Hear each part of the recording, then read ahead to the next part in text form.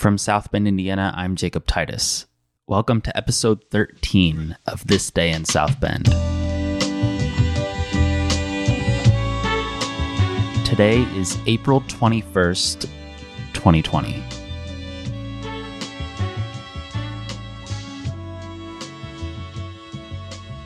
On yesterday's episode, we turned back 100 years to 1920 for an article that was both odd and informing.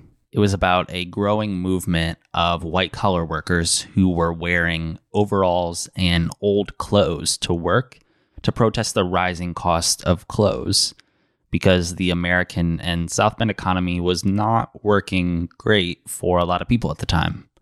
I'm finding that particular period of time interesting to me right now because we're going through the pandemic and feeling a lot of economic hardship and uncertainty. And so today we're going back again to 1920, the next day in the paper. Unsurprisingly, there were a number of articles about this economic hardship from a different angle.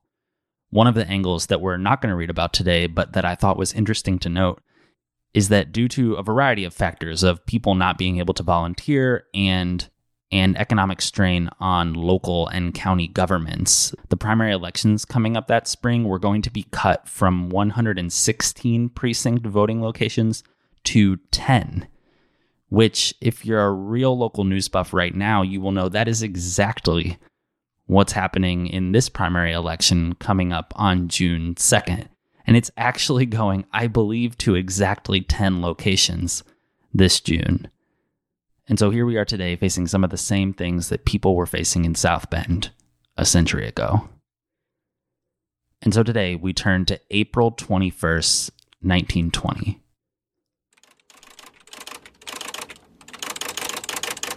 Cut essentials is Sims' advice to city. Appealing to the city of South Bend to only construct buildings and make municipal improvements that are absolutely essential, Honorable Fred A. Sims, chairman of the State Board of Tax Commissioners, addressed the South Bend Real Estate Board and guests at a dinner at the YMCA last night.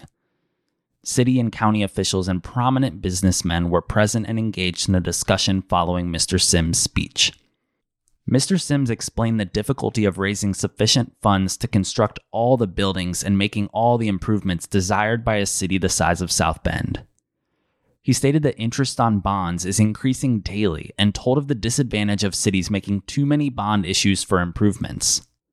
Petitions which come before the state tax board, he said, are in the majority of cases unreasonable, and the commission is, therefore, only granting permission for bond issues to cities for the construction of essential improvements.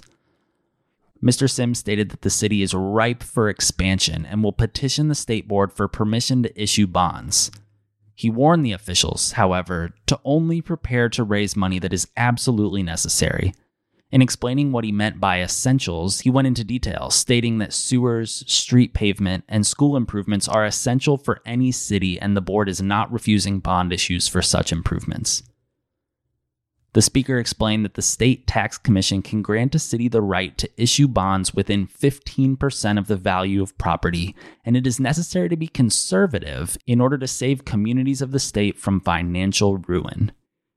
He pointed out that payment of the increased interest rates saps the city's funds. He then dwelt upon the tax laws and lauded the present measure, stating that its one difficulty was its enforcement. Assessors assess property below its actual value in spite of efforts on the part of state officials, he explained, which caused the commission to put a horizontal increase on communities of the state following the last assessment. This raise was to equalize the different tax units of the state, he said, and it, therefore, increased the tax in the northern portion of the state. He explained that because the bulk of Indiana's wealth is harbored in the northern part of the state, tax must be paid on a greater valuation in northern Indiana than in the southern countries. This, he said, was not always true before this year because assessors did not place high enough values on all the property of the state under the old law. It is the desire of the commission to assess all property at its actual worth, he concluded. Mayor F.R. Carson led the remarks and questions which were presented to the state officials. The mayor stated that the city has issued bonds amounting to $400,000, but stated that the board was so slow in granting permission for the issue that the interest would have to be raised in order to dispose of the bonds. He stated that the city officials were disappointed because the commission made a cut in the budget proposed for South Bend for this year. The latter statement paved the way for a lively discussion.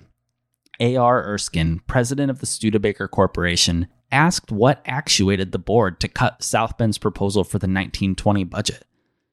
Mr. Sims answered by stating that protests were made that the program here was too ambitious, and after hearing the testimony, the board decided that the cut was necessary. Mr. Erskine then defended the budget proposed by city officials and criticized those who protested to the state board. He said the action of the commission in ruling against the original budget made the board unpopular. Referring to the position of the Tribune in opposing the budget, Mr. Erskine said, "I suppose that news breaks so near press time that reporters, in their rush to compose an article from facts gathered, make errors. I am sure that the Tribune did not take the time to figure the city's actual need for a tax budget in publishing an article protesting against the city officials' proposal." Richard Elbel, president of the local park board, stated that the parks board here is compelled to drop practically all park activities in this city because the state commission refused funds necessary to continue the work. "We refuse to be a burg," Mr. Elbel stated, "and we are going to make improvements to make South Bend a city."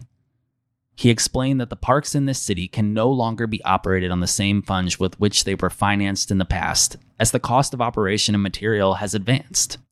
County Attorney Stuart McKibben, in defense of the state tax officials, stated that the people should eliminate unessential things and cut expense while the present difficulties exist. He lauded the tax officials, saying that they do all in their power to be fair in passing on petitions of the various communities of the state. People can cut out social centers, flower gardens, and other unessential municipal enterprises, he stated, and live just as well. He explained that American people do not know what high taxes are and referred to European countries where, before the war, taxes were in excess to present tax rates here. He said that people of this state have no right to complain of tax regulations and that each community has the right of self-determination as to its needs for taxes. People of each community have the government they deserve, he stated. John A. Swigert, city controller, stated that the city faces bankruptcy as the treasurer is so low at present. He explained that the commission had been granted an increase of $105,000 in taxes here, but this was not sufficient to meet the demands.